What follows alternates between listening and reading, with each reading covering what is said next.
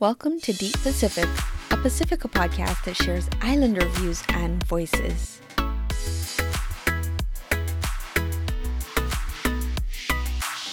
I'm Kalani Regis, your millennial indigenous advocate and host.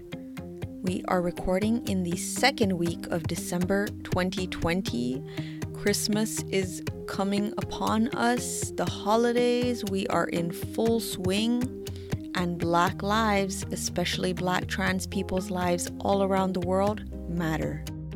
Being an Indigenous person means supporting Black people, other Indigenous people, and people of color, as well as those in the LGBTQ+ community globally in their struggle to exist and thrive in this cruel world. Rest in peace to all those we have lost recently to COVID, to the death penalty, to police brutality, including in the Pacific. Abolish the carceral system, prisons, the death penalty, all of it, and capitalism. Black Lives Matter. Never forget. I would like to begin with the acknowledgement that I am recording on Guahan y Islas Marianas, currently a territory occupied by the US, and I am not from here, so I call myself a settler here. Therefore, it is with respect that I occupy this land and space, and support Guahan in its fight for self-determination. Please join Guam Needs You. We begin this episode with a quote from an Indigenous Pacifica person that resonates. Today's quote: "Christianity never came to mean anything to me. I was more deeply impressed by what my mother had taught me when I was young than by this later teaching. To this day, talking to a river or to a tree is far more important to me than sitting down and listening to somebody else talking about God." This was Sir Albert Mauri Kiki, who was the former Deputy Prime Minister of Papua New Guinea, author, advocate, and founder of Papua New Guinea's first trade union, as well as the Rugby Union Association of Papua and New Guinea, because he was sick and tired of colonizer BS. He was an outspoken advocate for equality and independence in Papua New Guinea and played a key role in PNG politics in the lead up to independence in 1975. Strong Virgo energy. His book, Kiki, 10,000 Years in a Lifetime, is definitely an addition to my mile-long reading list that I am excited to read. Find the link to it in the show notes.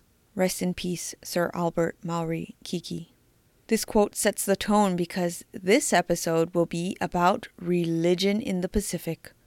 What it stands for to us Pacifica people, what it has been rooted in historically, and where we think it will go in our futures. This is part 4 on our decolonization series. You will hear from an awesome lineup of Pacifica people. Toa, my favorite Itoke or Indigenous Fijian. Teatuahere, our diasporic Tahitian Maohi poet queen. Yes, this girl is so hardworking, she made it to the very last episode. RT, one of my favorite Guahan Chamorros with roots in Chuk.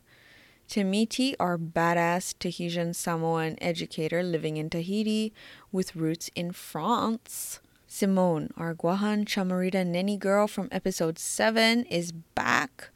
Ending with Kavena, once again our favorite angry Hawaiian, and Kanaka Maoli, who came out of the womb fighting for Hawaiian sovereignty, it seems.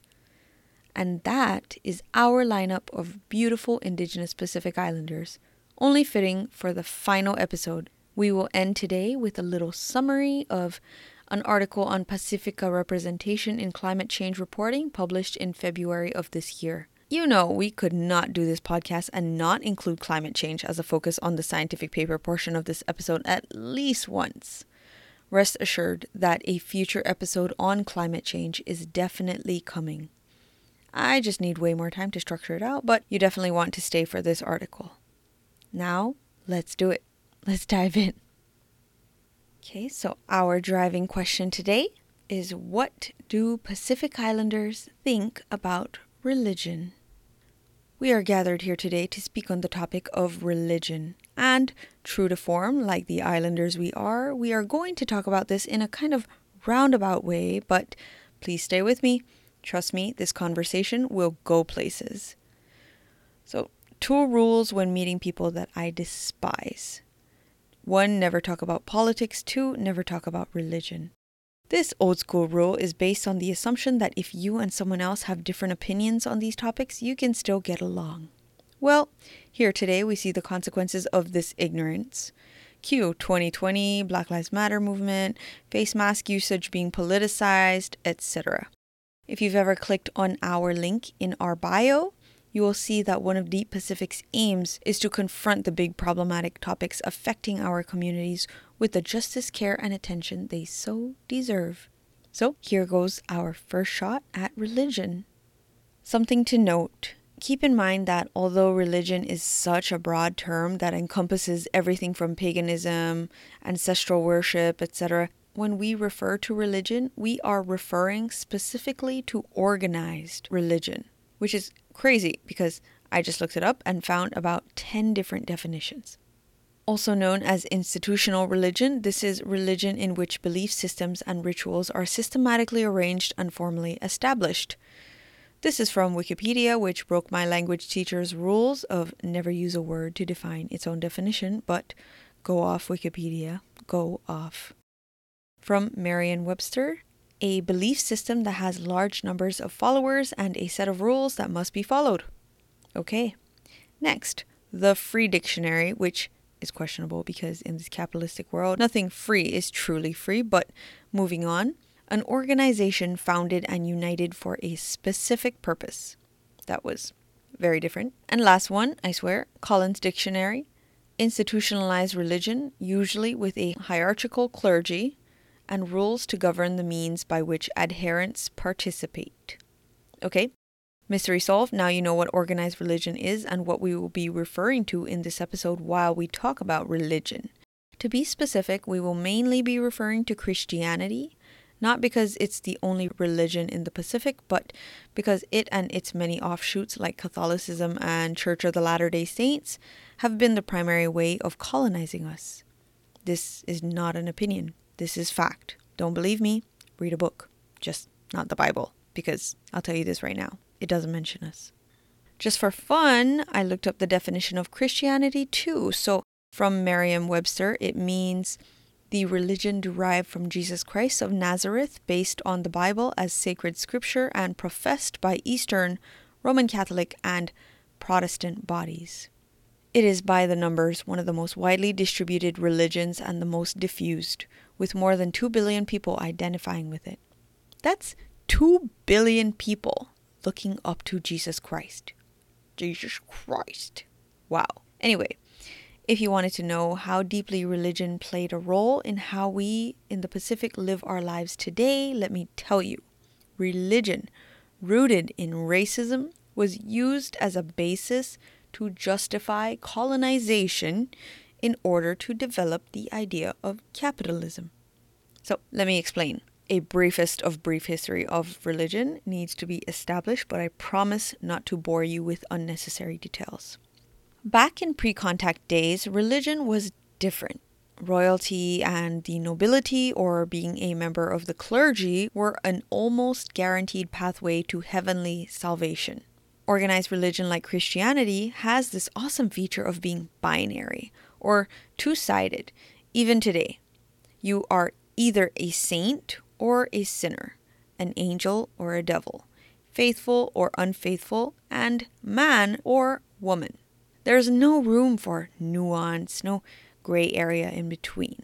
The binary line, or the line with two sides back then, was royalty or nobility versus ordinary people, also known as lay people, with nobility supposedly having their power handed down to them directly from the celestial God in heaven, and the monarchy being the mouthpiece from which God spoke. Because of this, nobility were considered celestial as well, with everything else terrestrial, or derived from the land, so heavenly versus earthly. This brought a lot of other assumptions with it. For example, the best, most habitable lands were fit only for nobility and the church, with everything else deemed uninhabitable lands, open to the lesser nobility to own and do what they saw fit with, or open to the poor folks.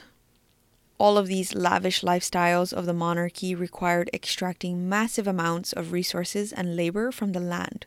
But of course, greed plagued the colonizers, as it does today. They needed more than just their lands. They couldn't be satisfied. And that just sounds really familiar. After some time passed with the expansion of Christianity via colonization, the binary line evolved to become instead Christian versus non-Christians, or infidels, like Jews and Muslims, who had refused the word of God or the gospel. This expanded the definition of those allowed into heaven, because if you could lead a sin-free life and serve God by serving the king and being a good subject and giving him your free labor while your teeth literally rotted and fell out of your mouth, well, good for you. The problem came when they went on their quest to discover, quote unquote, the earth and spread Christianity, and then met with those who didn't fit into those two categories, so another one was added. Christian, non-Christians or infidels, and other. Other being those poor lambs without a shepherd. People like indigenous people, who supposedly lived without any religion. Note, they did have religion. The colonizers just didn't give a flying fish to find out. They called these people Indios, or uncivilized people, and considered them inferior to Christians. Indios was a term used to describe all the native people who were living in any territory owned by Spain. These first Indios included Native Americans, Chamorros like me, and Filipinos, and this was the beginnings of racism. So, these colonizers came up with all sorts of reasons to justify how they treated these people. And then, to show their obvious superiority in moral intellect, you know what they did? That's right. They added another binary when they entered the slave trade. Man versus Negro. Negro being all the people of African descent who were seen not as men to Europeans, but as subhumans as well. Not worthy of religion. They didn't have any souls. Not even worthy of being saved or converted into Christians. This was how the idea of quote-unquote white people was first formed. Of course, there are exceptions, like there were classes of white people who were also discriminated against and traded like slaves, but we're not talking about them today. Anyway, in case you didn't know, this is why our liberation as Pacific people is tied to Black people's liberation. Now you know. Columbus saw his explorations as a way of helping to further expand Christianity while at the same time getting resources for Spain. The Spanish state was the vehicle for this expansion, which would also bring it more power. Discovery, evangelization, and colonization therefore went together hand in hand. My home, the Marianas, was one of the first places in the Pacific to be colonized, unluckily by that blankety-blank colonizer Magellan, who landed on our shores in 1521 with the first Spanish settlement being established there and in the Philippines not long after. This was 499 years ago that this happened to us. 500 years in like 1 month. So for 499 years, we have been terrorized, and the Marianas is still a colony today, with the Philippines being a neo-colony of the United States. This is why Chamorro and Filipino histories are tied so closely together. Freaking colonizers. They took our lands, one island nation by another, until the last island was converted. Some of these islands, I should mention, were not colonized directly in the sense that they came and established their presence on the land and wiped out the people with disease and exploitation. Others, like Tonga and Kiribati, were neo-colonized by other means that were non-religious in nature, supposedly, by using economic, political, cultural, or other pressures to influence us. I won't traumatize you further, except to say that Mormonism, Catholicism, and various types of Christianity are now what we are left with today, instead of our indigenous religions and instead of our spirituality. I admit when I think of it this way, I am filled with anger and profound sadness. Religion has touched the entire Pacific and deemed us unworthy. It deemed our ancestors unworthy of salvation unless they did X, Y, Z. Religion took our land resources to further its cause. But you know what it can never touch? You know what we need to bring back? Religion of the sea. Because these religions focused on faraway lands, they could never sever our ancestral connection with our ocean. That has remained with us, enduring through generations, like in Moana. Her connection was never severed, and neither is ours. The big question today concerns what we think of religion, not necessarily how do you decolonize religion. If you've been following along in the Deep Pacific Canoe, you will know that you actually cannot decolonize something that is colonial at the very core, such as this. Organized religion has been used as the very tool of colonization in the Pacific, and successfully too, I may add. So then why is this episode a part of the decolonization series? Well, because you will definitely need to understand how we were colonized to get how we can decolonize or extricate ourselves from this mess as cleanly as possible if we so choose. And that choice will always remain with you. So, if you, my dear listener, are expecting me to try to convince you to leave religion today, I am so sorry to disappoint you. I'm not going to do that. If you expect me to try to get everyone in the Pacific to jump on the boycott Christianity train, I am also, sadly, not going to do that either, even if I wanted to. Like the blues and greens of our warm waters, this topic is not simply embrace religion versus shun religion. This is no binary, and we are not binary people either. It is nuanced. Every place is different.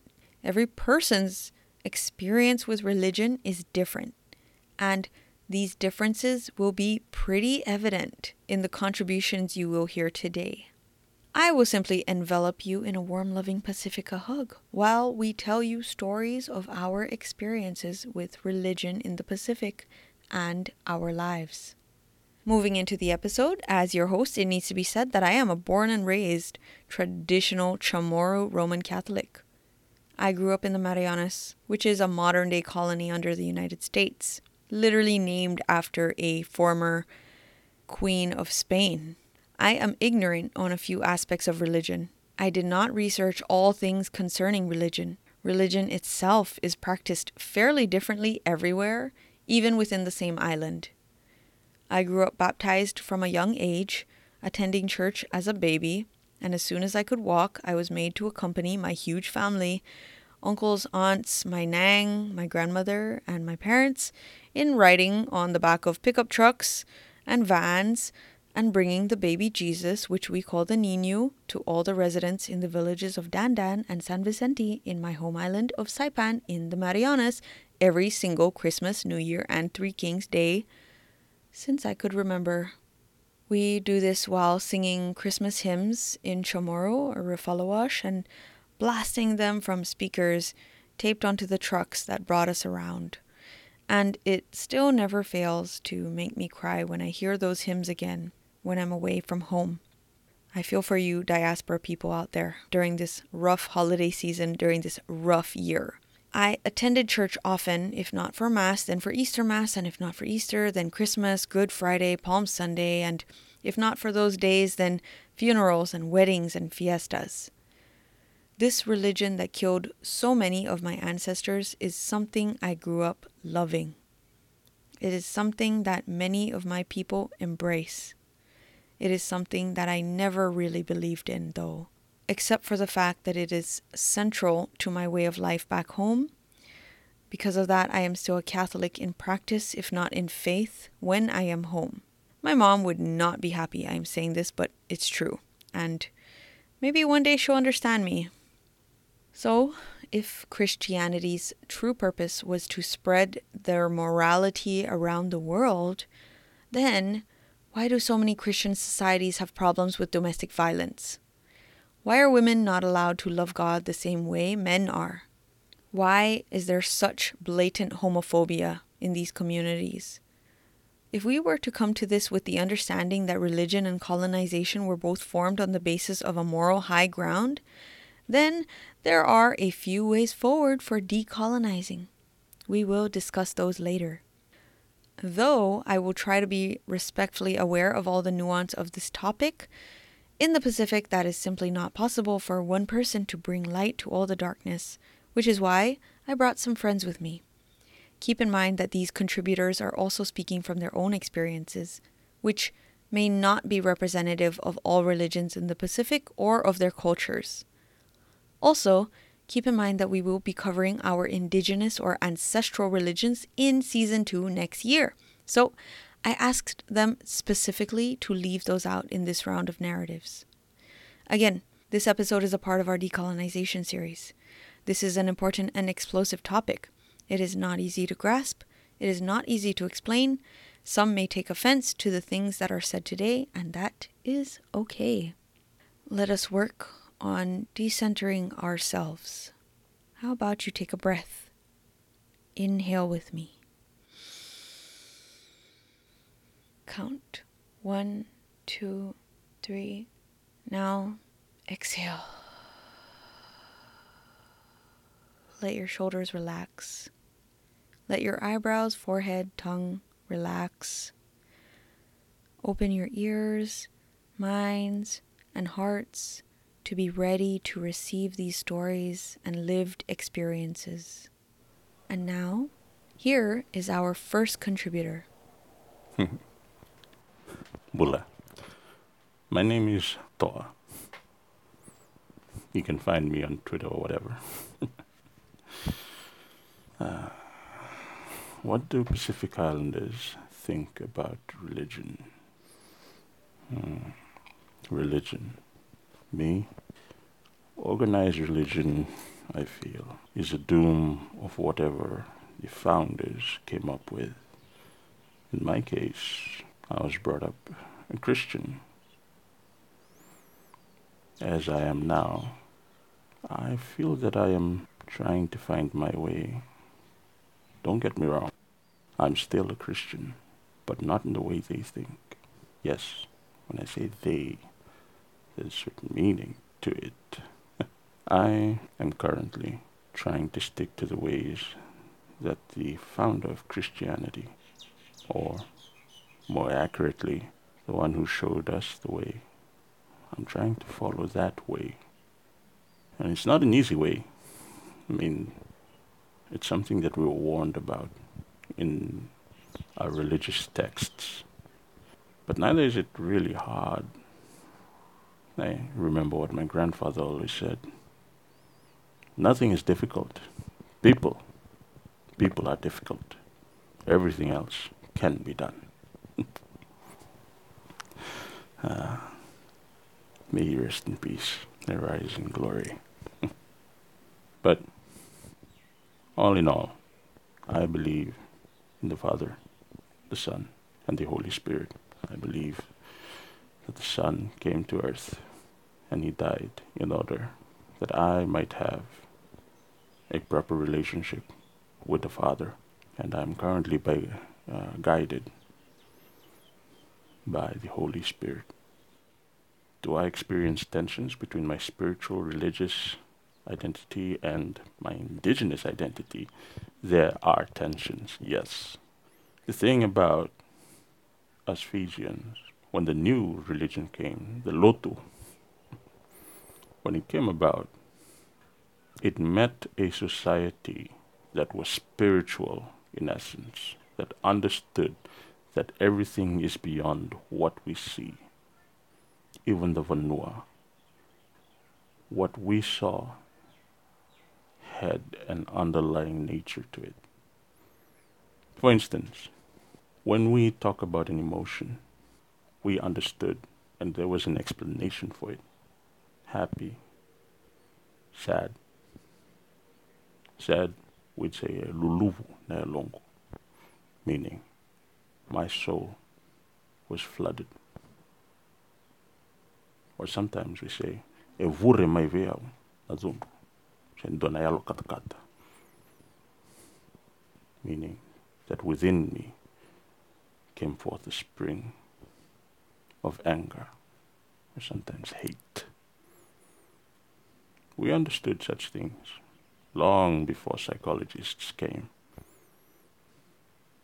and it was deeply intertwined with our religion, with our spirituality. All of our rituals. I mean, a tourist would be watching, and it's just the same as watching a dance.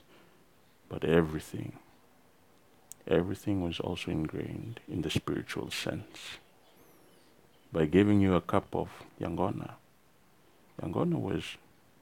it is the drink of the gods, you might say. But here we are, and we were told that Yangona was evil, simply because it was used during the rituals of the old gods. But the Yangona that was offered in a cup, it was a combination of water and also a combination of land. The color, muddy, yes. The taste, numbing actually. But it was our way of telling you that our lands and our waters welcome you, and you are now part of it. When the new ways came, at first they were at loggerheads, but then as they came to understand what these things stood for, they started to make way. Unfortunately, when they made way, when compromise was reached, human nature could not hold with a compromise.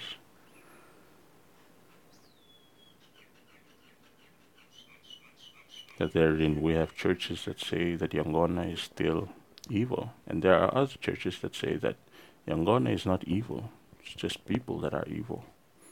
Yangona is but a drink. I'll leave that up to God. Is it possible, in your opinion, to decolonize religion? Decolonize? Yes, there is. First, you gotta understand that the practices that we have now are not the practices. Then you have to understand the context of these religious texts or whatnot.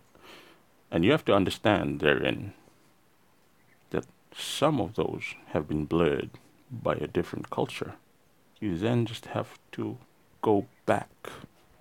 To decolonize means to strip away any foreign influence. So by learning the culture of the people from whom the religion started, you should be able to get a fair idea of what needs to be taken away. And then you will understand far better than what was given. For the last question, where do you see young people's relationships with religion evolving in the future? At this moment in time, young people are finding their way all over Fiji. Some talk church, they are, as we say, churchified. There are others who wish for deeper understanding. I think, like I told a pastor of mine, we can no longer just preach at them. Gone are those days, because if you just preach at them from a pulpit, you don't give them a chance to ask questions. Let them ask the questions and answer them without any anger, without any doubt. Answer them as you will. I hope you can make something of this. Malo. Sizosmasi Toa, my Fijian brother, for that wonderful, introspective, poetic piece that hit all the right emotions, as per usual. May his grandfather's soul continue to rest peacefully. Many great points were made in this piece that may even be somewhat unique to Fiji. We've discussed in the first episode on decolonization Fiji's unique history of colonization, so I won't go into it again here, except to say that it makes Toa's piece mean that much more to me knowing what I know now about their history. Toa refers to a they in his piece. White people who came to colonize his land in the late 1800s. By then, Fijian society, as Toa mentioned, already had complex connections to the land, to each other, their ancestors, and it was deeply intertwined with rituals and spirituality. Toa used beautiful examples of describing emotions to show how this spirituality plays out in the language, and because they are people who use ritual in major parts of their lives, this makes it somewhat easier than maybe to integrate religion into all parts of their lives too, alongside their own rituals, if missionaries and church leaders are creative. Toa mentions how certain aspects of rituals and daily life become portrayed as wicked, like offering up a cup of nangotnya. Nangotnya. Nangotna. I'm really horrible at saying nangotnya. Offering up a cup of that drink, which I cannot pronounce, and which is the same as offering up a cup of your land in the metaphorical and physical sense. This drink, made from the land, was deemed bad in the eyes of missionaries, and so it became bad in the eyes of churchgoers and society, and this is something that people today and in the future will just have to come to terms with through their own means, and not just in relating to this one drink, but in relating to everything that became deemed wicked. Even so, Toa mentioned that he believes that religion can be decolonized. And I loved how matter-of-fact it sounded too. But I think what he was getting more to, the root of it really, was not necessarily decolonization, but in my view, I think he was talking more about re-indigenization. And that was a great thing to bring up. Because, like Toa said, decolonizing is abolishing colonizer constructs, which we are actually totally on board with. But anyway, what he said was more along the lines of a common theme in Deep Pacific. Take what you have already and make it work for you and your fellow believers. Put some color into the ekru. Put some flavor into the mix. Make it indigenous. I am not advocating that people in the Pacific go and start a cult. Heck no. I'm simply saying that if you already have the structures in place, then you can proceed forward with the awareness of history and continue to find comfort in the religion you grew up with, even though its history is distasteful. Important to note that not everyone agrees that this is something that can be done. But, you know what? That's why we're here. To bridge the gap between these two binaries. To show you that binary and linear thinking simply do not apply to the Pacific. We are shades of blue here, not black and white. Toa's piece was a great example of integrating religion into your everyday indigenous existence, and perhaps Itoke culture is uniquely positioned in so many ways to be able to accept religion somewhat better. Who knows? But if you think back to Rhonda's beautiful piece on artivism in episode 5, Rhonda is another Itoke who was also raised to love her religion uniquely. Her upbringing and how her family allowed her to shine through religion, how she grew up at least with the acceptance of many people important to her, which is important for a trans woman in a heavily religious culture. Because of this, she was able to thrive and embrace her true identity, though the path was by no means easy. In a similar fashion, Toa can also embrace his true identity as a man of God. These perspectives are so important because it is different in other parts of the Pacific, as you will see in our next submission. Vinakavakalevu, again, Toa, it is a true honor to uplift your voice. Yorana, my name is Deatua Hiri. I am Maohi. My family comes from Tahiti, but I am currently a settler on the illegally occupied kingdom of Hawaii. Maururu Kalani for having me here. I am so incredibly grateful for the space you have created. My dad is a priest. He is Episcopalian, if that means anything to you. I grew up going to church every Sunday, leaving home by 6:30 just to spend a couple hours just there before Mass started. I grew up thinking Christianity was the only thing out there, that was my only option. I even spent 3 years at an all-girls Christian school, where I continued to learn of the relationship between indigenous people and Christianity. The school I went to was founded by Queen Emma, one of the last reigning queens of the Hawaiian Kingdom. Like many of the Keiki fortunate enough to grow up in the Pacific, I grew up hearing the stories of our gods. My mother would tell me of Pele, and how she once saw her down by Makapu'u one night. Not far from her famous chair, the fiery goddess is known to stop travelers for a ride. We are taught never to refuse. I remember the stories of Menehune helping to build Lo'i, night marchers beating their drums in the distance, the existence of Po. My best friend and I were talking about Christianity today. Neither of us had ever felt connection to the God they presented to us.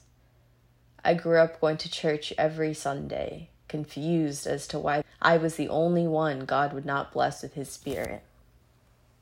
The prayers felt meaningless on my tongue. The pews were always uncomfortable, and I didn't like the cold of the brick. When I learned about the atrocities Christianity has been used to justify, I understood why I felt no connection. My mother tells me about the nuns that taught her in Tahiti, how they would beat her when she would dare to speak Te Reo Tahiti. They beat our people into believing in their God. They took our limitless, boundless love and locked us behind closets and underclass ceilings. As my dear friend Kavana Kapohua said, we must leave behind Christianity in order to decolonize. Christianity is the product of our own colonizers. We have our own gods, our own beliefs, our own way of life. Submerge your hands within the soft soil of the awaiting Aina, and you will feel her. She is waiting for you. The energy of the earth, her mana. I'm not going to tell you what to believe in. Believe in whatever you want. These are just the conclusions I have come to after years of experience within several Christian institutions. Our people never restricted our definitions of love. Christianity, the handy tool of colonization, has served to limit how we are allowed to experience love. Decolonizing love entails releasing ourselves of the confines of racism, sexism, homophobia, and transphobia. These oppressive structures are all the product of colonization and its sidekick, Christianity. Pre-European contact, our people were free to love whoever they wanted. Monogamy, patriarchy, homophobia, none of these things existed for our people. Stories of the Mahu, blessed by the gods with the ability to heal, have begun to resurface after years of transphobic suppression. If we are to heal as a people, we must learn to leave Christianity behind us. We must find our ways back to the land, the Aina, the Whenua. She is waiting. Maururoa for listening. Saina Ma'asi for your lovely contribution to this important topic, sharing her view as a diasporic Maohi, as well as someone who is a part of the LGBTQ+ community. That was the most beautiful way of saying F Christianity that I've ever had the pleasure to listen to. Tea Tuahere's previous pieces all include this same resounding theme, which she managed to tie into pretty much all of her contributions. The theme of decolonizing love and what that means and how we can disassociate colonizer restrictions on how we see ourselves and each other. This perspective is so important because in the Pacific, our LGBTQ+ familia have been and are still currently discriminated against or made to feel shame for the way they feel. And that's not right. And this might not apply to all people who identify as queer, but if it even applies to one person, then we need to support that person extra. Just like the last paper we discussed was talking about radical healing, this is how we can radically heal. Support LGBTQ+ Pacifica people. Take what you can that gives you comfort in religion and leave the rest, like homophobia, transphobia, and racism, to rot. Shout out especially to those listeners in the Church of Latter-day Saints, and to all of our listeners from the Philippines and other highly religious societies as well, because I've been listening to your struggles and it breaks my heart, but I see you. We at Deep Pacific and in the collective see you, and in this space we are creating, you are loved and welcomed. I'll end this with a final quote from Tea. Our people never restricted our definitions of love. Christianity, the handy tool of colonization, has served to limit how we are allowed to experience love. Keep that in mind if it resonates with you. Maurururoa Tea for your important contribution today once again. It is an honor to uplift your voice. This is actually quite different, yet again, from our next submission from RT, who also spoke on our Queer Pacifica episode about how embracing religion allowed him to stay true to himself and to radically love himself again. So here it is.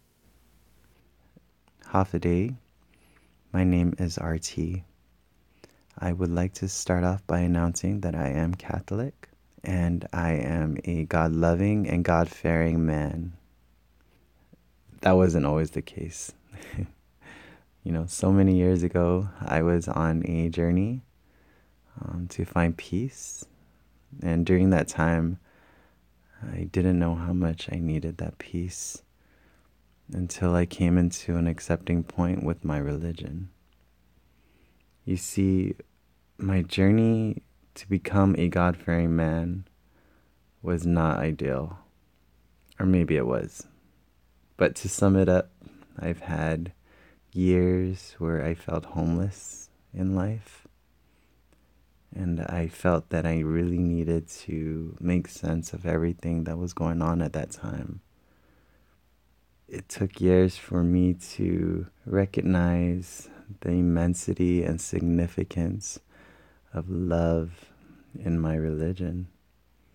I allowed my religious faith to become the focal point of my life, and I can honestly and humbly say that religion is so essential and it's so universal. Whether we gather in prayer, in meditation, or ceremonial rituals, religion binds us together for the common good. It allows us to pray for better health for ourselves, for our family, for our friends. It gives us hope for happiness, and it allows us to have the audacity to love. Religion sustains our way of life. It cultivates our thinking, our actions, our emotions. It even heals us in unexplainable, tremendous ways. Now that I have come to the peak of my journey in life, and now that I have found my home in my religion, I see that faith is made to be put into action. Religious value is made to be put into action. And the beauty of it all is to preach the gospel and, when necessary, use words. God bless you. Sizus Maasi to my awesome Chamorro Giningwahan RT, sharing their view as a youth leader in his church and a loving and God-fearing man. RT always mentions his religion in almost every piece he contributes. So when we decided that we would tackle this monumental topic, I knew he would have a unique perspective to give us. This perspective is unique because, although I am also Chamorro, we don't all feel the same way towards religion, specifically Catholicism, which is what many Chamorros identify with. While he had a long, hard journey to make religion a priority in his life, it was always a given in mine, and with many other Pacific peoples. RT believes in his heart that religion binds us together for the common good. He's not wrong there. Religion, by its very nature, groups people together to pray and act collectively. In places such as the Philippines or Samoa, where there are low wages and the quality of life for many is dependent on a source of money that is never enough, religion takes the place of what should be provided by the government or community. Churches are often the groups that take action after typhoons and devastation, because in many of these places, grassroots organizations and local organizations are not adequately funded or might not even exist. Churches, on the other hand, are plentiful, and they are organizations that can have incredibly powerful reach, both with funding and politically. They are, in these communities, the providers. Many would argue to say that religion itself, through colonization or neocolonialism, helped to create these unequal conditions in the first place, such as Kavena, who will be discussing this in his piece. Those people are also right. We cannot deny that if our histories were different from the very beginning, who knows what might have been? Who knows if we would have created conditions for settler colonialism, racism, discrimination against Black and Indigenous people in the first place if the religious missionaries had never claimed our lands to use as resources for Spain in the first place, in the case of the Philippines and the Marianas. This is something that also must be reckoned with, but true believers are able to look at this ugly history and forgive. That's great for them. Sus Maasi RT Pareno, it is an honor to uplift your voice. Yaudana Talofa. As a part Samoan with Samoan ancestry and family living there, I was able to see how religious an island nation Samoa is compared to islands in French Polynesia. I'm not a huge fan of the current motto Samoa has, which is Fa'avai Liatua Samoa, meaning Samoa's founded upon God. If Atua actually means Fanua, then I'm happy with that. But if Atua actually refers to a Christian God, then I won't be too happy with that. If there are Samoans out there who could shed some light on that very odd, strange motto, well, please feel free to share your thoughts with me. Shed some light on this thing. Another thing I'm a bit disappointed with is that in French Polynesia, a lot of us here strengthening our ties with Te Reo Maohi are doing it through Bible studies. I've got lots of friends saying if we speak Tahitian really well, it's because we did Bible studies and that really helped. We should be able to learn our language without having to do it through a very biased media. And that's about it. Anyway, keep safe. I hope you find spirituality in the moana, in the land, in your respective whenuas, and in your relationships with the people you love. Until next time, ke fa nana. Saina Maasi Tamiti for your awesome contribution to this topic. Tamiti is the one who calls it like it is. Because she grew up diasporically for much of her life, she was able to see the problems occurring back in Samoa and Tahiti, where her family stays, and where she now has returned to, and she's able to call it out. This, among many other reasons, is why returning diaspora are so important to our societies. People might not like what they say, but if their heart is in the right place and they are grounded, then the least we can do is let them say their piece. Tamiti's pieces are often fiery and strong, and this one is no different. She asks why the motto of Samoa is the way it is and what it means. She also asks why Maohi learning Te Reo Tahiti back home do it best through Bible study. I can definitely see where her concern lies, especially knowing that she is a language teacher. By associating Te Reo Maohi with religion, then the entire worldview that language learner will have will be colored by colonization and religion. Not always a good thing if this is done without that awareness. If any of our Samoan listeners would like to reach out to us to answer Tamiti's question, please do so at Deep Pacific Pod on Instagram or Twitter, or you can reach out to Tamiti herself if you follow her on our list of Deep Pacifica on Twitter. Feel free to give her your view. I would personally love to hear it as well. If you haven't heard her piece on settlers or identity, please check them out. I could listen to her all day, to be honest. Thank you again, Tamiti Marururoa, for your insightful perspective as always. It is an honor to uplift your voice. How about we take a quick break to stretch our legs, massage your temples, loosen your jaw, maybe drink some water, and we will be back with more great pieces for you. Before I begin, I want to acknowledge the journey I've been on with this question, and that my views will maybe sway whichever way in the future, and that I hope my experiences resonate with whoever listens to this podcast as they're on their own journey. So here's what I've come to know about Pacific Islanders and religion. Before I begin, it's also important to know that I am a born and raised Catholic like many Chamorro people. I'm not going to go too much into my beliefs right away. I'm definitely still trying to figure that part of myself out. So this is really just a pinpoint of my experiences. There were a lot of moments in my more formative years where I never quite bought into certain things about the faith. I questioned certain things within the doctrines or the dogmas. But if there was anything that pulled me in, it was the powerful acts of prayer.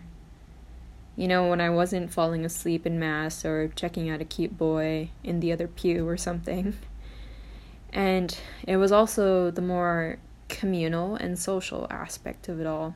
Things that are also very similar to things we do in the culture when you think about it. If you remember my piece about the family episode, I talked about the extended family having more meaning to me than my own blood growing up. But that was really because I spent more time with these people and there wasn't drama, you know? These people were part of a religious group and they were family to me. So for a long time, growing up, this is what the faith had meant to me. It was these people. And I had seen and deeply felt the power of prayer. It was also what I knew best. So the times that I really felt the power of prayer that I can pinpoint, these 2 times in my life, it had really gotten me through some emotional patches. You know, and it was when my grandpa had gotten sick with these lung problems. I'm not going to go into too much detail on that, otherwise I'll cry the entire podcast. And then my mother had ovarian cysts that were caught right on time. And this is where the powerful, or the prayerful, part of my life really kicked in. You know, prayer, it's really just a way of centering yourself. My freshman year of college, I had to give a speech on things I was passionate about. So I talked about music, of course, and the importance of believing in something higher than yourself. I feel like I really touched on these 2 things because they were what got me through those times in my life, you know. Going back to the latter half of my speech, you know, when you believe in something higher than yourself, this could mean God with a capital G, gods, your ancestors, the spirits in whatever planes of existence, and honestly just the land and the sea that surrounds us. Whatever keeps you afloat will work. If there's one thing I've noticed in life is the difference between people that believe in some kind of higher being, the best way possible where you don't use it to push your colonizer agendas, and those that don't. But then again, that's also a different story too when you think about it.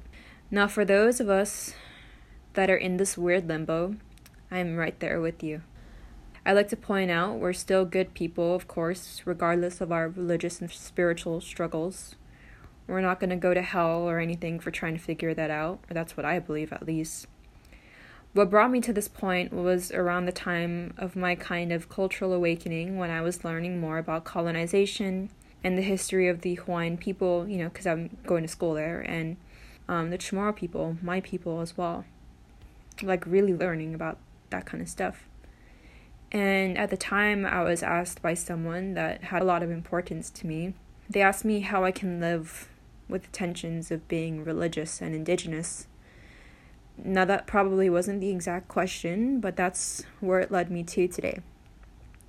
For quite some time, I did what I knew, you know, and I sat with my thoughts in a church, which was still comfortable. but I wasn't sure exactly who I was praying to anymore. So I would still do the sign of the cross, pray the prayers that still had some meaning to me intact, did the holy water stuff, and I still felt weird calling on God.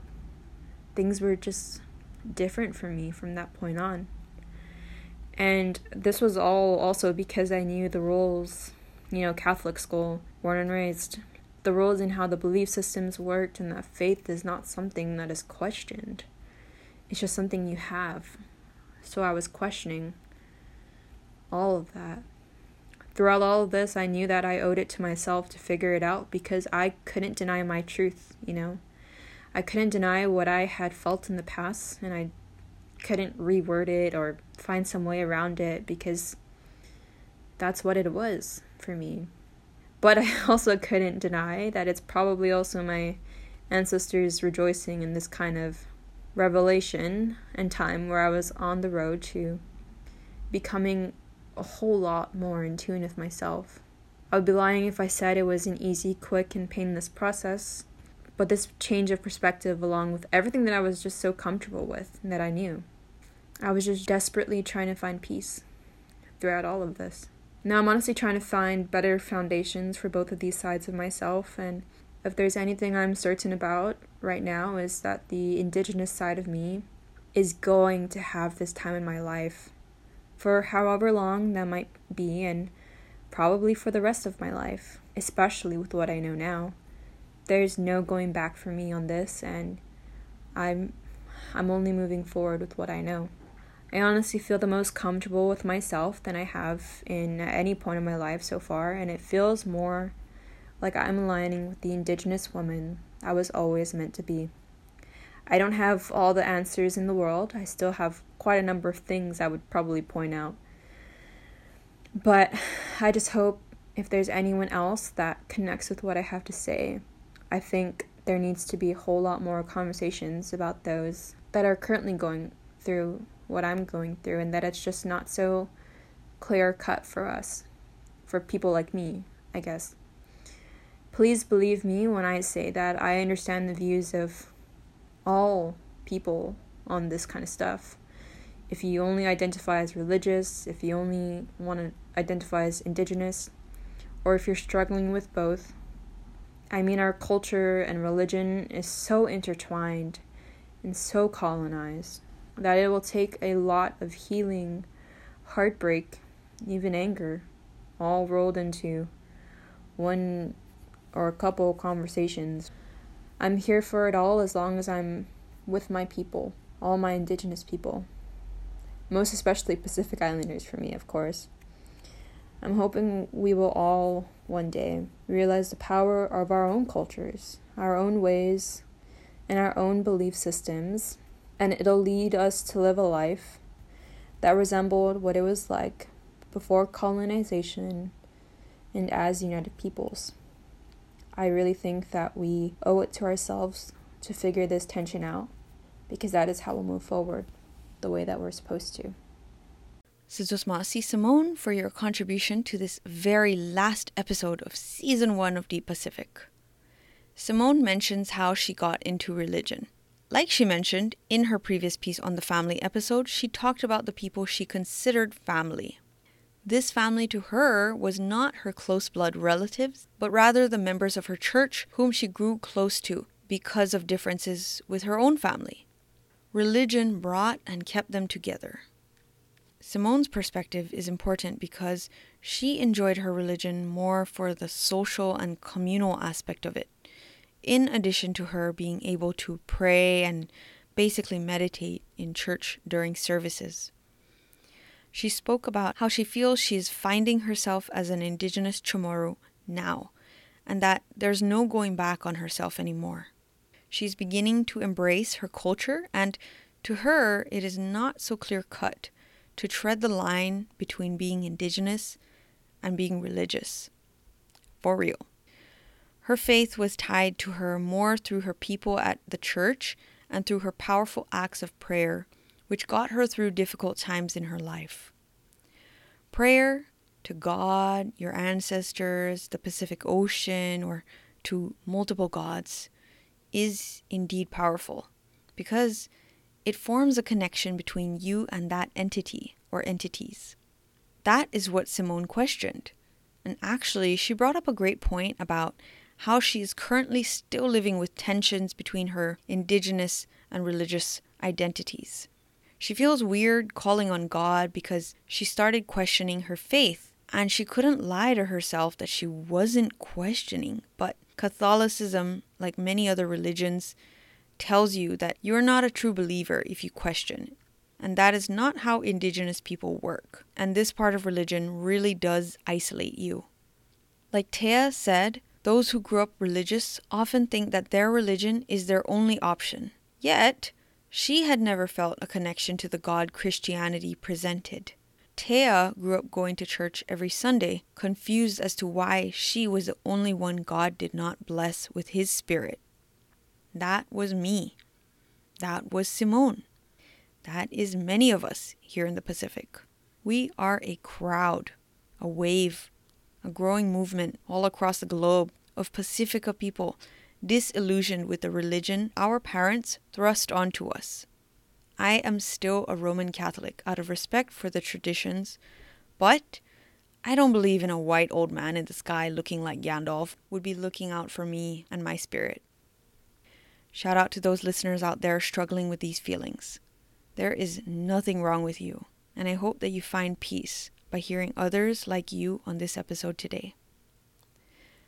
I also wanted to say that I loved that she mentioned that because she went to school in Hawaii, she also learned of their history with colonization, religion, and culture, which made her reflect and look deeper into her own culture's history and ties with religion and colonization.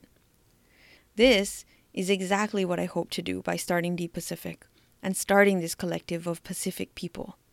I wanted to bring us together to reflect on our similarities and our differences respectfully in more than just 140 characters.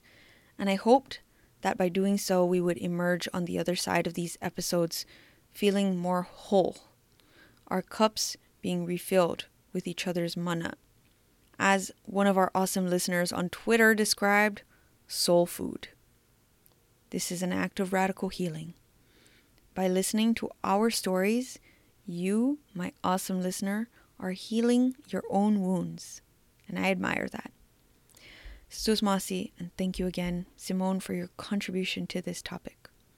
Good luck finding yourself out there, girl. I am right there with you.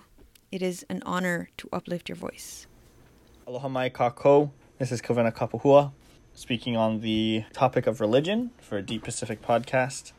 Mahalo again, Kalani, for having me. My relationship with religion is a long-standing one and a contentious one, to put it lightly. Both my parents are Christian. My mom's side is Catholic. My dad's side is Protestant. I went to a Christian elementary school in my hometown of Kailua growing up, and I went to a Catholic university for my undergrad. I basically was raised believing in Christianity, going to church on Sunday kind of stuff, until probably middle school is when that became not a thing. Middle school is when I stopped subscribing to that. And that was when I started questioning it. And then high school was when I just really fell out of it. By college, I no longer believed in it. And it was an adversarial relationship, to put it lightly. And that kind of leads into the whole idea of tensions between indigeneity and religion. If we look at our history in the Pacific, Christianity in particular has not had a very beneficial or positive impact on Hawaii or any other Pacific Island nation or people. It has been used as a weapon against our people in almost every regard. It has been used as a weapon to de-educate us, to destroy our culture, to suppress our belief systems, to break up our indigenous style of relationships and pilina, or relationships in general. It's been used to dictate the way white people demand that Pacifica love. It's been used to dictate the way we see the world and interact with it. And to me, I think that it stripped us of a lot of the unique beauty that our worldview represented. And so I don't see Christianity as a positive force in this world. So fair warning now, I'm going to be very blunt with my critiques of Christianity, in particular, the fact that it has been used to dictate the way Pacifica love and the way we see the world and interact with it. I grew up in Hawaii, obviously, and many Hawaiians nowadays are Christian because they were raised Christian by their families who were raised Christian before them. And it has been a long tied into our community since the kingdom period. Our ali'i adopted Christianity. However, in many regards, Christianity was a political move, not necessarily a facet of their actual belief system.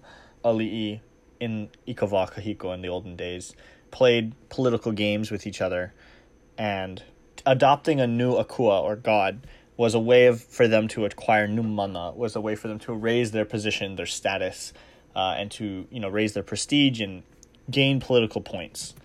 And nowadays, many of our people believe in it and prescribe to it and practice it, which of course is up to them. That's their decision. However, Christianity itself has been used as a weapon to suppress our culture, to destroy our history, to dictate every part of our lives, and in most cases in a very harmful way.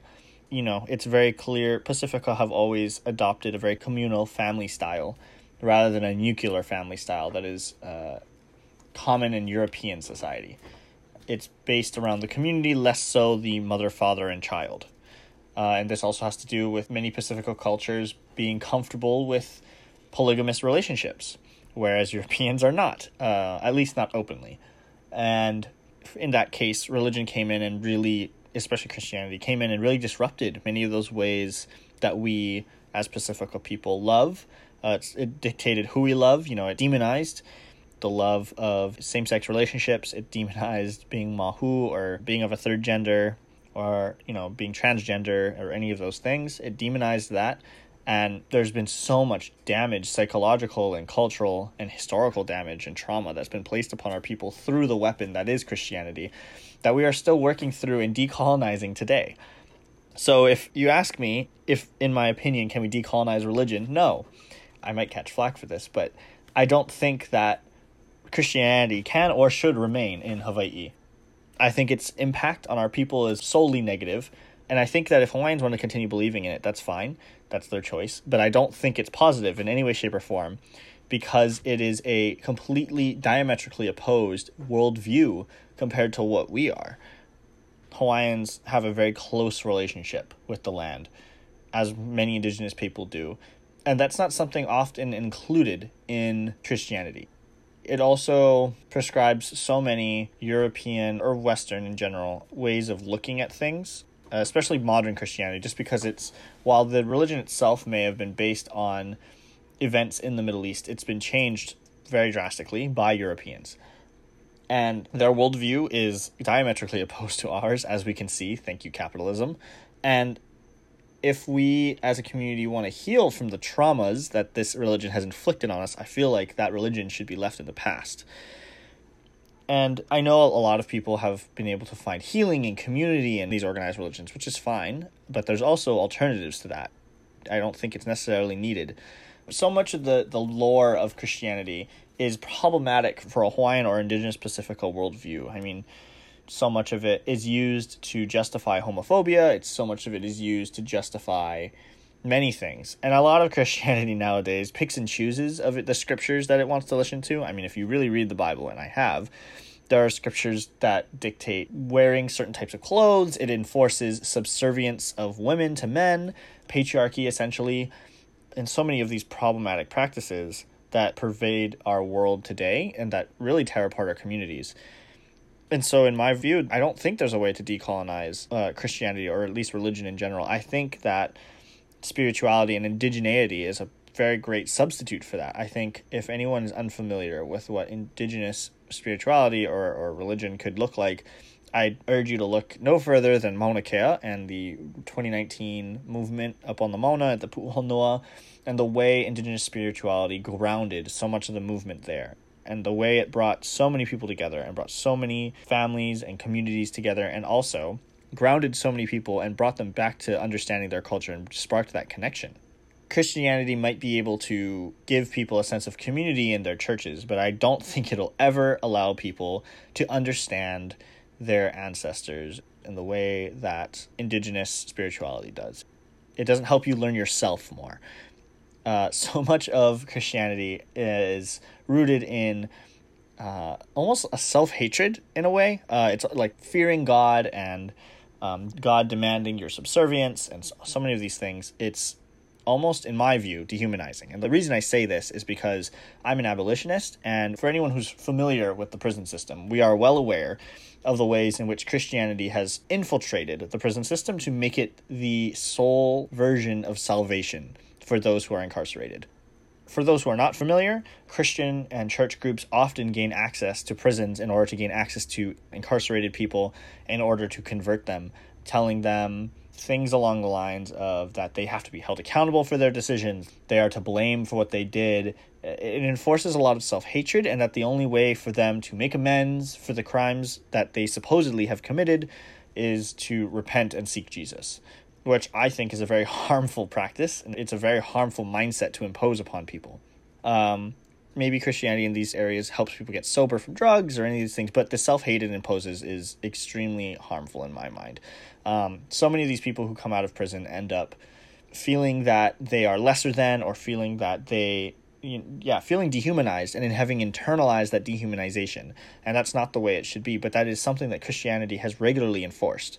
And so it doesn't match up with Indigenous Pacifica ways of holding people accountable, or community accountability, such as in Hawaiian Pu'uhonua. There are other ways that we hold our community members accountable for wrongs they do against the rest of the community, rather than imprisoning them in a box and then demanding that they repent to Jesus for their supposed crimes.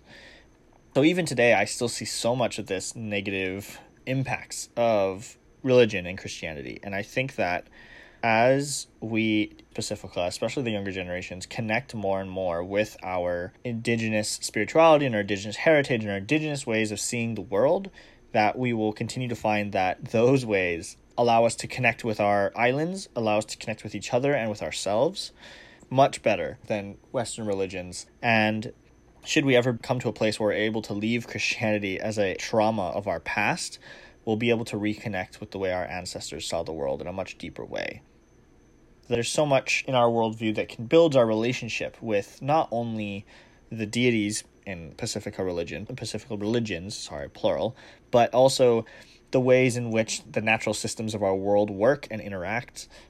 In my view, I also see Pacific or Indigenous religions as being much more amicable to the advances of the modern world and sciences, whether it be Indigenous science or Western science. Just the understanding of the world links much better than Christianity, which has time and time again proven to be very stubborn in accepting change. To me, if we want to decolonize, we also have to decolonize the way we interact with spirituality. And Christianity enforces a very singular way of being able to be spiritual. And I don't think that's healthy for anyone, just as education can't be enforced in a singular way because everyone learns differently, everyone practices spirituality differently. And if we want a healthy community, we need to embrace that rather than demanding that everyone submit to the one true way and the one true God. We need to embrace that, there are different ways of seeing the world and interacting with it. And I think that as Pacific Islanders, our Indigenous way of interacting with our islands and our worldview of our islands and ocean is much better suited to our own Indigenous spirituality rather than a Western religion brought by colonizers with the intent of wiping out our worldview, our identity, and our heritage. Mahalo nui loa for listening. Sainamaasi Kavena, sharing his view as a badass Pacifica abolitionist and Kanaka Maoli with such great insight. Kavena hit so many important points in his piece. He described how so much of Christianity is rooted in an almost self-hatred. And I thought that was very interesting because I haven't ever heard it put that way. It made me realize it's somewhat true, and it reminded me of that extreme offshoot of Christianity called Opus Dei, whose practices really did seem like self-hate to me. Wearing a metal cilice that digs sharp metal into their thighs, using a whip or spiked chain to hurt themselves weekly to repent. They're also known to take cold showers only, remain silent, and all sorts of other things. Now, Opus Dei is an extreme, but this is still Christianity. and a good example of what Kavena was talking about. He hit another great point about how self-hate gets internalized by followers of the faith because Christianity, as we mentioned in the introduction, enforces racism and being unworthy or feeling like subhuman. The example he gave was the prison system and how prisoners are often introduced to religion in a way that only makes them feel shame and forces them to repent for their supposed crimes to achieve healing. Does this sound like something our ancestors would embrace? I don't think so. We see the negative impacts of this today. Kavena touched on an important point, honestly, the most important point to me, that because these religions were adapted to a place that is so different from the Pacific, they didn't allow us to cultivate and maintain our connection with the land. Specifically, he said, Hawaiians have a very close relationship with the land, as many indigenous people do, and that's not something that's often included with Christianity. Wind that back. Hear it again. That is so important because it made me realize that this truly was what I had been lacking. This was what I needed to see in Catholicism and never did. Why didn't they care about the ocean and corals and land like I did? Because they didn't have it. Pacifica have always adopted a communal way of living. He mentions that Christianity incorporates a worldview that is diametrically opposed or just completely opposite of our indigenous cultures and way of living. Accountability, community care, and sustainability. Totally at odds with all of that. This ties into decolonization because, as he said, to heal is to decolonize, and to decolonize is to extract ourselves from homophobia, transphobia, patriarchy, and other problematic practices that Christianity installed. I think that spirituality and indigeneity is a very great substitute for that, is what he said. He gave the great example of Mauna Kea and how it grounded people, sparked their connection with their culture, and brought them all together to defend their Mauna. Many other Pacifica people also defended the Mauna in solidarity. I have included a great YouTube video link about Mauna Kea, and I urge you to check out the Ihumatao movement as well that went on in Aotearoa, because I feel like they were both monumental for connecting Indigenous Pacifica forces together in solidarity. These corporations and parachute scientists better watch their back, because the way I see it, these movements will only grow from here on out. Mahalo nui loa again, Kavena, for your important piece today, and for speaking the final piece in the first season of this idea called Deep Pacific. It is an honor to uplift your voice. That was a great and well-rounded group of narratives. The differences in how we all saw religion as a whole and how we practice our religion were striking, but not surprising, considering all the ways and differing timelines of colonization everyone had. I hope that you kept in mind that we are just ordinary people practicing extraordinary acts of radical healing, of community healing, of trying to find our communities within the spiritual and physical realms of this land and sea. So, what are we trying to accomplish with this episode? What kind of indigenous futurism do you come up with when imagining people decolonizing, or rather re-indigenizing their religions in the Pacific? Let me ask you, my dear Deep Pacifica, knowing what you know about religion in the Pacific, what are your thoughts on organized religion? Do you personally think that you can decolonize your religion? Has this episode brought you some clarity? I know that many have very complicated thoughts on this. If it takes a while, that's okay. I totally understand any feelings of frustration and feeling like you're being pulled between two different ways. Remember that things don't always have to be a binary. Waves in the ocean don't move from left to right or east to west. They move in all directions depending on the moon, the wind, the land, the currents, and tides. You are like the waves, and like the waves, you too will find your way. I should say religion and decolonization movements around the world are at the point that they are today because of many movements. But Black people, specifically Algerians, are to thank for these movements gaining the steam they have now. Here is a passage from the text Decolonizing Christianity about it. The events following in Algeria during the 1950s and 60s became catalysts for a re-evaluation of the role of Christianity and Christian institutions around the world. The Algerian conflict was just one ripple, albeit one of the most tragic, in the global wave of political uprisings and negotiations that signaled the end of the European empires.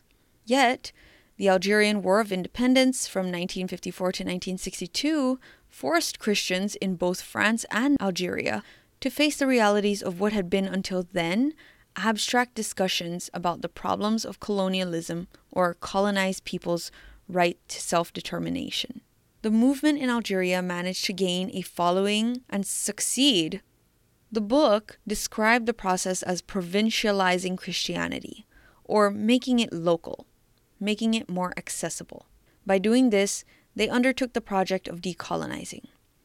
Unless they demonstrated solidarity with colonized people in their desire for independence, these Christians would lose whatever moral authority they had left and would cease to be welcome in the new independent nation-states that emerged from the process of decolonization.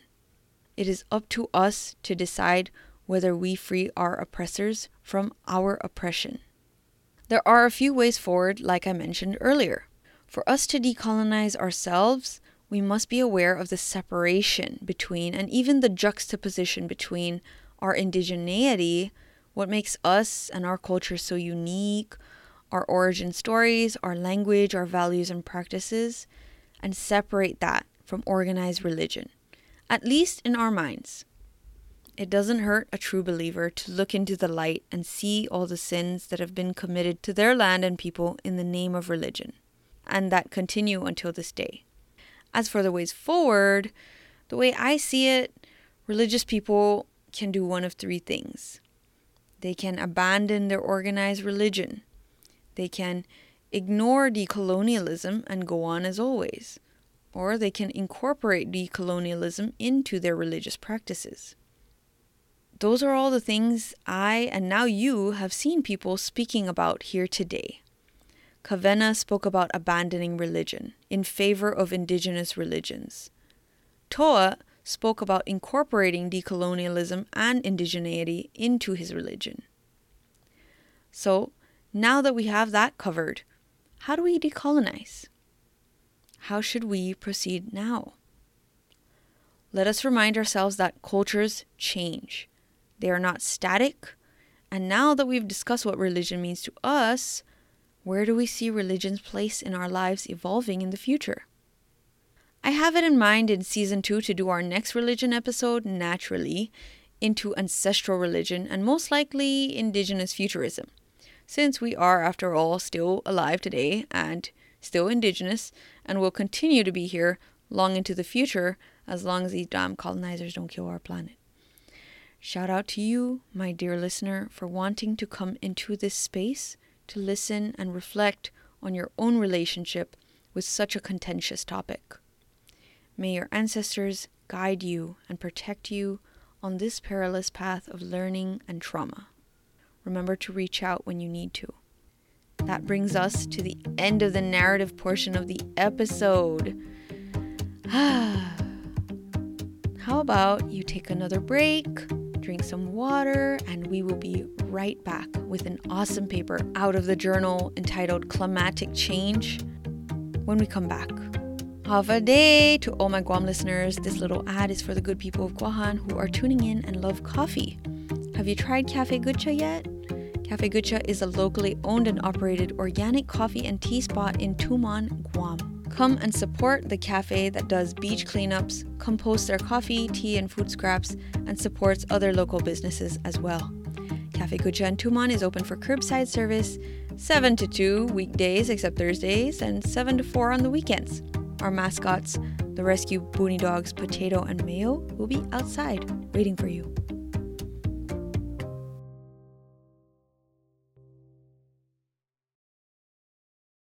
Welcome back. Our scientific paper today is entitled Representations of Pacific Islands and Climate Change in US, UK, and Australia Newspaper Reporting. It was published in the journal Climatic Change in February of 2020, the link to which I have included in the show notes. It was authored by Megan M. Shea, James Painter, and Shannon Osaka as a collaboration between these researchers from the University of Oxford and Stanford University. Cool. Shout out to them.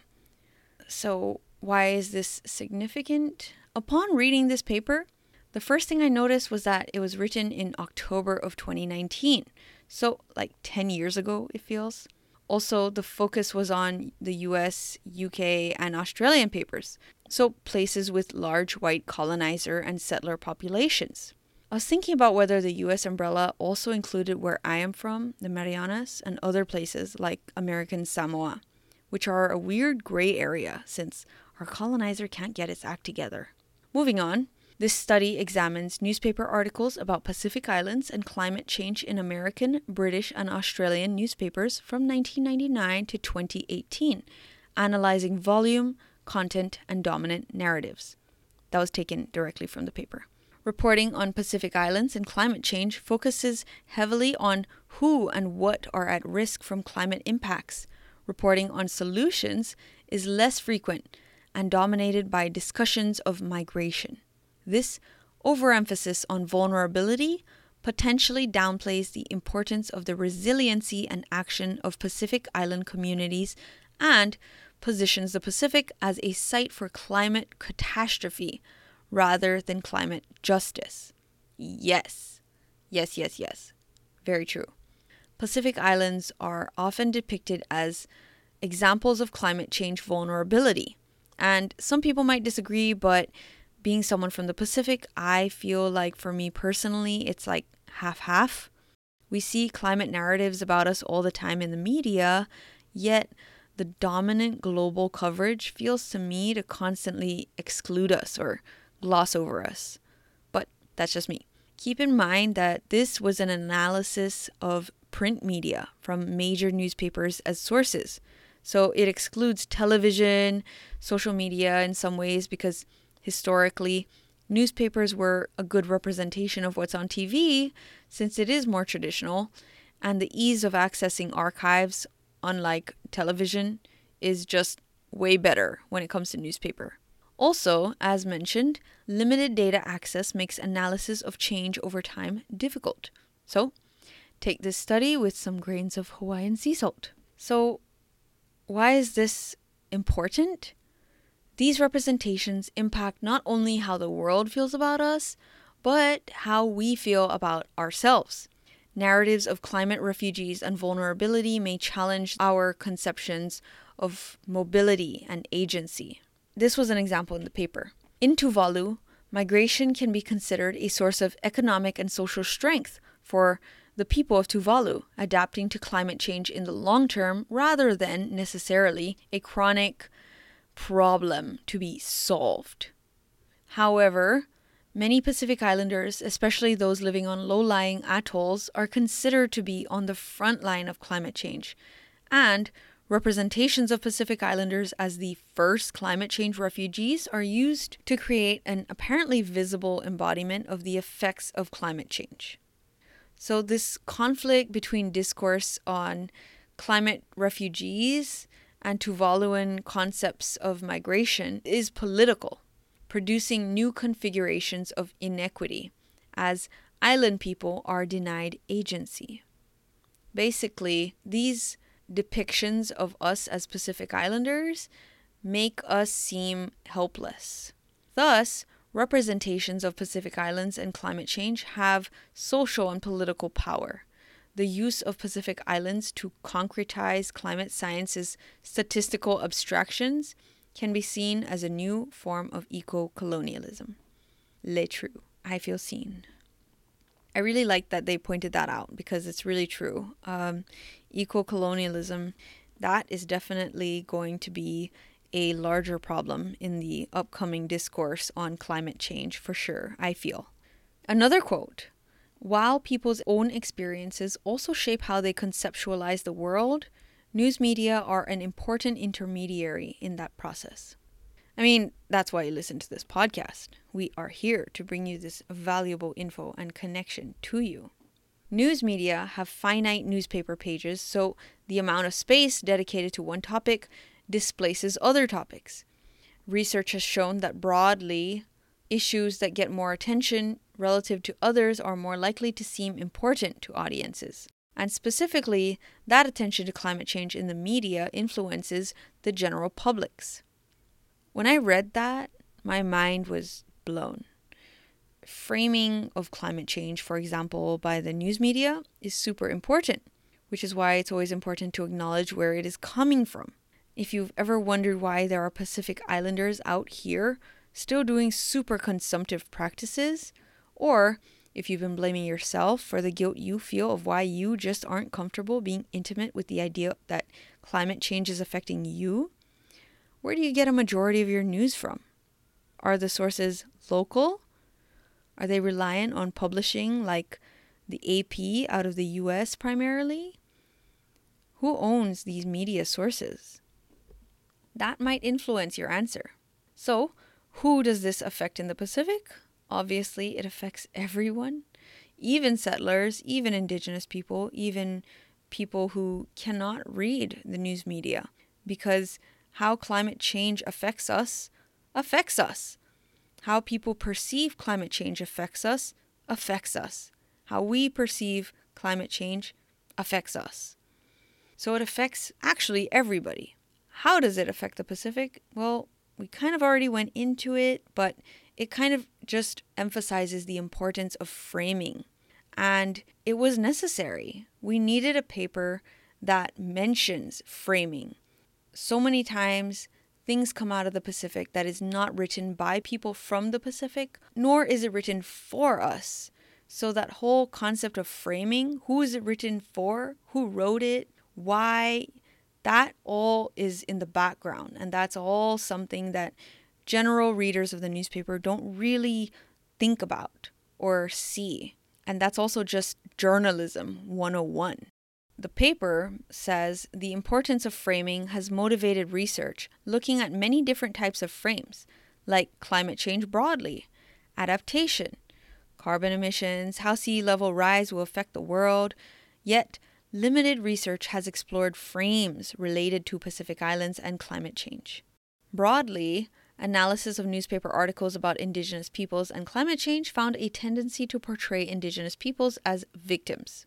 To expand on this, the paper aimed to assess the relative presence of different narratives in reporting on Pacific Islands and climate change.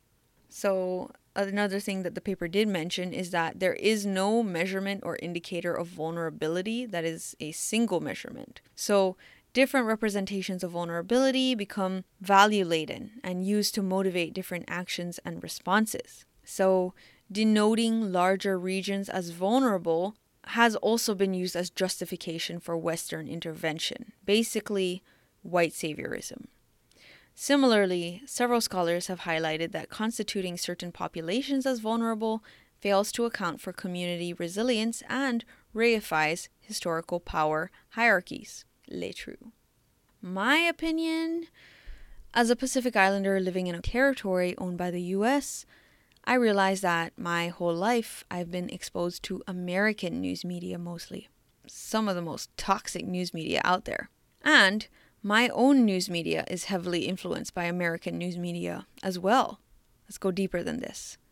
I've been seeing the issue of climate change framed this entire time by primarily US journalists and US sources, which means it is not written by anyone with a concern for the Pacific or even knowledge of the Pacific.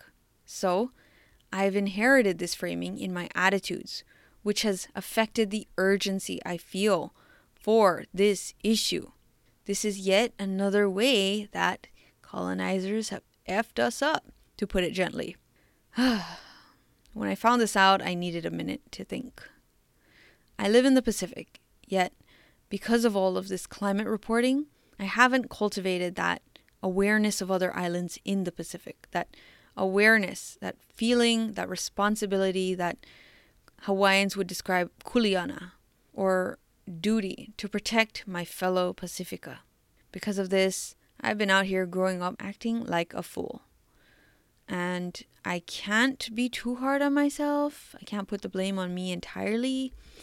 And this is a struggle for me as a Virgo, in case you didn't know. But things can change now. So what is being done? Let us first call attention to what has been done. There have been many prominent Pacifica politicians, collaborators, and activists in the climate change scene for years now. More so recently because it has been ramping up. For example, in August last year, the 50th Pacific Islands Forum was held in Tuvalu, where leaders issued the Kainaki II Declaration for Urgent Climate Change Action Now. They chose to use intentional language, climate crisis, rather than climate change, and issued the strongest collective statement to advocate for the Pacific Collective's voice. We thank them. Another example is former president of Kiribati, Anote Tong, who has been advocating for his country and for dignified migration of his people since his presidency, which ended in 2016. Former Prime Minister of Tuvalu, Enele Sapoaga, and many more notable people whose names escape Google right now. We thank them. So, multiple things, multiple ways to answer what is being done.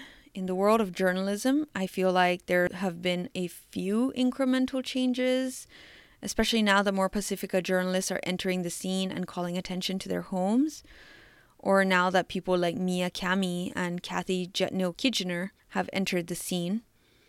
That is the only way we can make meaningful change, by fighting for coverage. In the case of media, colonized media sources that are owned either by colonizers, non-Indigenous settlers who are not allies, or by Pacifica with colonized mindsets, sadly, will not help us until it is too late. Among Pacific Islanders, we are taking control. No, we are seizing control. I just watched a video sent by our very own Carol Ann Carl, the beautiful poet from Pohnpei, on reconnecting with our ocean as Pacifica, called Tuna for Our FSM. Check it out on her Instagram. I'll include a link in the show notes. It is videos, poems, and other works of art like this, which I really feel makes us remember that visceral connection we have with our land and ocean, and thus really allows us to remember the threats of climate change, the urgency, the climate crisis. I heard the first line of her poem, "Join me on this ocean voyage, navigator," and I was ready to grab the tissues. As people who are realizing our place in this world and how we've been put into the positions we are today because of colonization and other factors, this reclamation work of ourselves, by ourselves, is freaking beautiful. And if you can check out that video, I really recommend it. Another important part of this work is the series called Fighting for Our Survival, which just released a few days ago, created by 3 Pacifica poets for 350.org, the org that I usually recommend. It's a grassroots global nonprofit advocating for urgent action for the climate crisis. These 3 poets, Francis Koya Vakauta, Kathy Jetnil-Kitchener, of course, and Mia Kami, tell their stories of the Pacific through poems and beautiful footage that forms a story to remind others and ourselves what we are fighting for. And the Pacific will fight. I will say that now. Though, as this article points out, this framing can be harmful in some ways. Sometimes we're tired of fighting, after all. Sometimes we just want to rest, or for other people to just, care. If you care, please check out the series, which I've linked in the show notes. I really loved Mia Kami's video because I fell in love with the song version of it and never thought I would hear the poem version of it. Both were extremely fulfilling to watch. The paper mentions that Australian and American focus groups who were shown videos linking sea level rise in Kiribati and Tuvalu to consumptive practices in the developed world expressed feelings of moral obligation because they connected sea level rise to their own position in the industrialized world. The way climate impacts in the Pacific are positioned affects how audiences conceptualize their own roles and obligation and perhaps how they act in response. We should really capitalize on that, to be honest, because we wouldn't have been in this position in the first place. without that, without colonizers. Future thoughts? I kind of just mentioned all of them. I think a new generation of Pacifica media people is rising, and I cannot wait to see that. We just must fight on, and we must because we have no choice. We have inherited this fight. We have inherited this world and this Pacific Ocean. We are the caretakers. This is now the end of the scientific paper. Woo! If you've made it this far, thank you, Saina Ma'asi, for listening all the way through. Whether you've been following our journey from day one with our episode on identity on World Oceans Day 2020, or if you've just recently joined the Deep Pacifica fandom, thank you so much for your support and attention. Thank you for sharing us with your friends and family as well. I know you've been doing it with the number of listeners we have in Hawaii, California, in France, in the UK, in the Marianas, and in Spain. And shout out to all of our listeners in the 52 or so countries we have a significant presence in. I would read you the list, but it'll just bore you. When creating this idea of Deep Pacific, subconsciously, all I knew was that I wanted a platform for voices deemed not important enough to go on a platform. The college students, the voices of young people trying to find their way in this world, and the voices of all people who are not experts in the subjects we speak on, young or wise. Lived experiences do count on this platform as well as formal education, and you cannot put a price on that. I wanted to normalize you hearing other Pacific people speaking on these subjects so you know that we are out there having these conversations, and you definitely can do it too. There is room enough for all of us at this table. I also knew that I didn't want this to be some money-making venture or something that I made a profit off of. The last thing I want to do is profit off of our indigenous cultures. F that capitalistic noise. This is why I haven't advertised our tip jar, but I did want to let you know there is one, which you can find on our website, deeppacific.org. No www in front. Any money that we receive in donations will go towards our monthly expenses, paying for the badass podcasting equipment that I just received and will make use of in season 2, towards donations to other important Pacifica causes, and towards purchasing and sending out merchandise for you, our awesome listeners, which I am trying in every way possible to make that free for you all. Find these episodes on our website, deeppacific.org, like I mentioned before, no www in front. You can also find us on all the major podcast streaming platforms. We really also super appreciate everyone who rates and reviews us on Apple. I am really happy to say that we have been reviewed on 3 different Apple country platforms. I guess they're all separate. We will be posting bonus episodes during this break time that we will be announcing on our podcast social media at Deep Pacific Pod on Twitter and Instagram. So please follow us on there for that and join the Deep Pacifica community already. This is now officially the end of season 1. Thank you so much for listening. Thank you for your patience and attention and time and care and laughs and tears. Thank you for opening up your hearts and minds and spirits. Just so you know, season 2 will resume sometime in February, so be on the lookout for that. I appreciate you so much. Sen agradecido no hagu. Saina Ma'asi again for listening. This is now the end of the episode.